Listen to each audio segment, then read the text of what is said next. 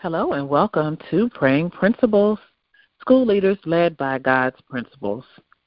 This is our podcast and weekly Wednesday devotional.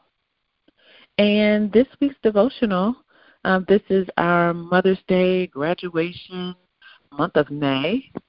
And we want to congratulate and celebrate all of our mothers and mother figures and those who support mothers, as well as all of our graduates. We have many graduates amongst us as well. So congratulations to everyone. And we wanted to talk this time in regards to Mother's Day, being a mother. And so whether or not you've birthed a child or assisted in raising a child, we know that certain things go into motherhood. So when you go from singlehood to motherhood, and we want to relate that newness to being new in a school or new school leader or new principal. And so we have three key components that we really wanted to talk about this morning. So first, becoming a new mom deals with, number one, having some new gear. So there's some new gear that you now carry that you didn't carry before. Think about the single you. Think about when you were not a mother. And when you were ready to leave the house, you just left the house. You grabbed your bag, you grabbed your cell phone, your charger, and you headed out the door. Well, now, a little different. You had some strollers. You had some diaper bags, right? And inside that diaper bag, you have what is specific for your child. Not what every other child will need, but your child. Some people had pacifiers. I did not. My children didn't have pacifiers, so you wouldn't find that in my diaper bag.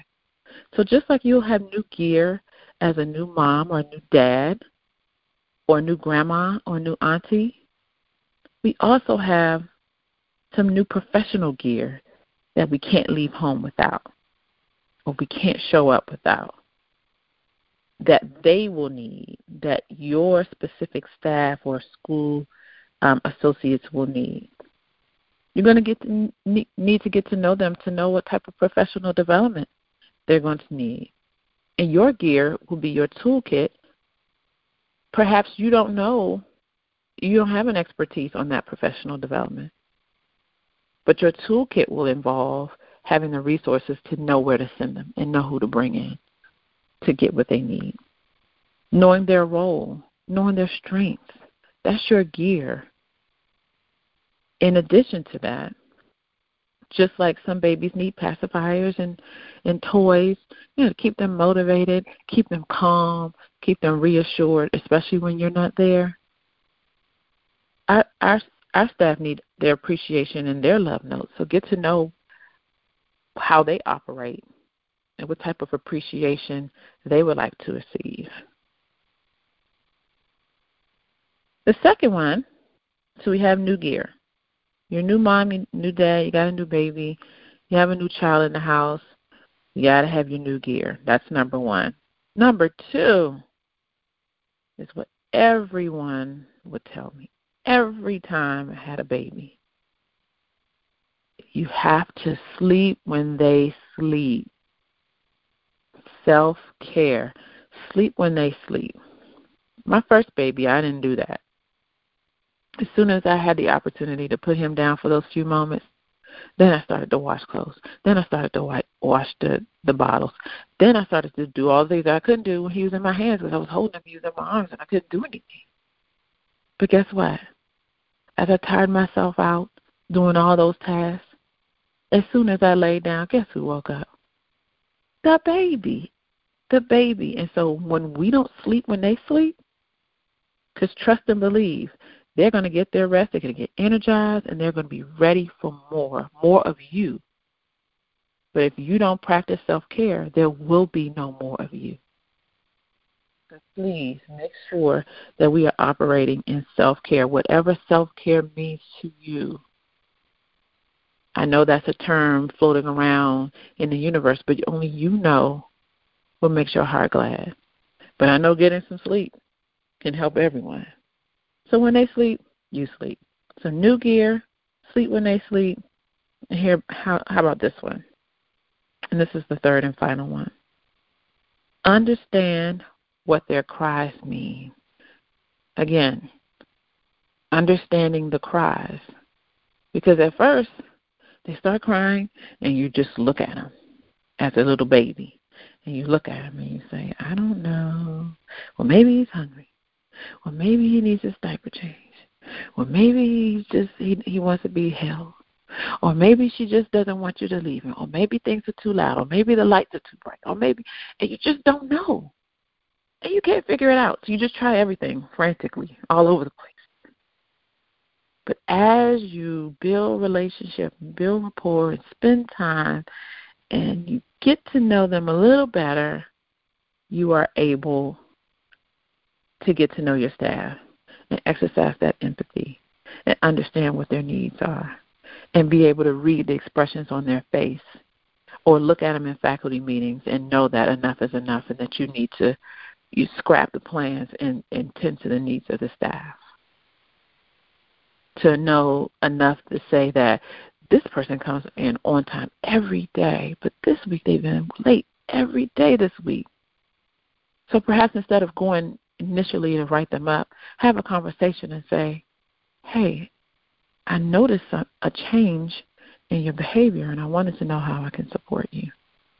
Is there anything that I need to know to be able to further support you because I value your role here at our school, or I value your role here in our community? So sometimes we have to be human beings and see our staff as human beings, not as an obstacle, not someone to just get over with it. And who's going to cover this class? Where is she? Where are they? We really take a step back and think, what? Wait a minute. I need to be human with this person. I need to lean in and support. And so that's what being a new mom is all about. That's what being a new school leader is all about. Making sure you have the appropriate gear for that child, for that staff. Number 2, sleep when they sleep. Practice your self-care. And then number 3, as you go along, number 3, understanding what those cries mean. And those cries might not be wham, wham, wham. But again, you may be able to look at one and say, something's up with them, and pull them to the side. But you will only recognize it once you build rapport with your staff members. And so I wanted to leave you with an encouraging scripture. I actually have 2, but Joshua chapter 1, verse 9 resonates the most. This is a very, very busy time of year for school leaders. We are doing evaluations and really trying to get the festivities wrapped up for the school year, give out letters of intent of what people are going to teach next year, and you have to get ready to prepare for the celebration of your retirees and all of their service to your school and school system, and just want to encourage you. And so Joshua chapter 1 verse 9 says, have I not commanded you? Be strong and of good courage. Do not be afraid nor dismayed, for the Lord your God is with you wherever you go. And wherever you go means everywhere. All right? So be encouraged. I'm right there in the trenches with you. We have principals all over the nation that are going to join together in this prayer. We're going to be asking God for encouragement and peace and clarity as we move forward and wrap up a fantastic school year for students, educators, and parents. If you would go with me in prayer. Heavenly Father, Lord Jesus, we thank you. Lord, we thank you for being so good to us, Lord God.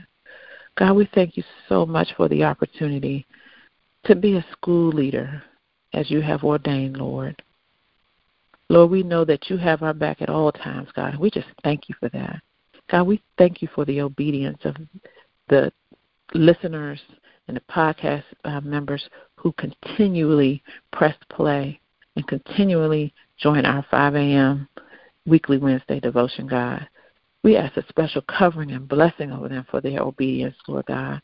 Strengthen their school communities, Lord. Strengthen their districts.